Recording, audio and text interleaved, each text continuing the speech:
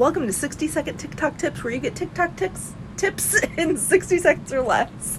And today's tip is to use relevant hashtags. Don't use FYP. No one will ever see that, because there are billions of people who have used that hashtag, so it will just get lost in the mix. Use hashtags that are relevant to your content, that have between 100,000 views or 100,000 people using them and 5 million people using them. Those are going to be your sweet spots, and get your content viewed.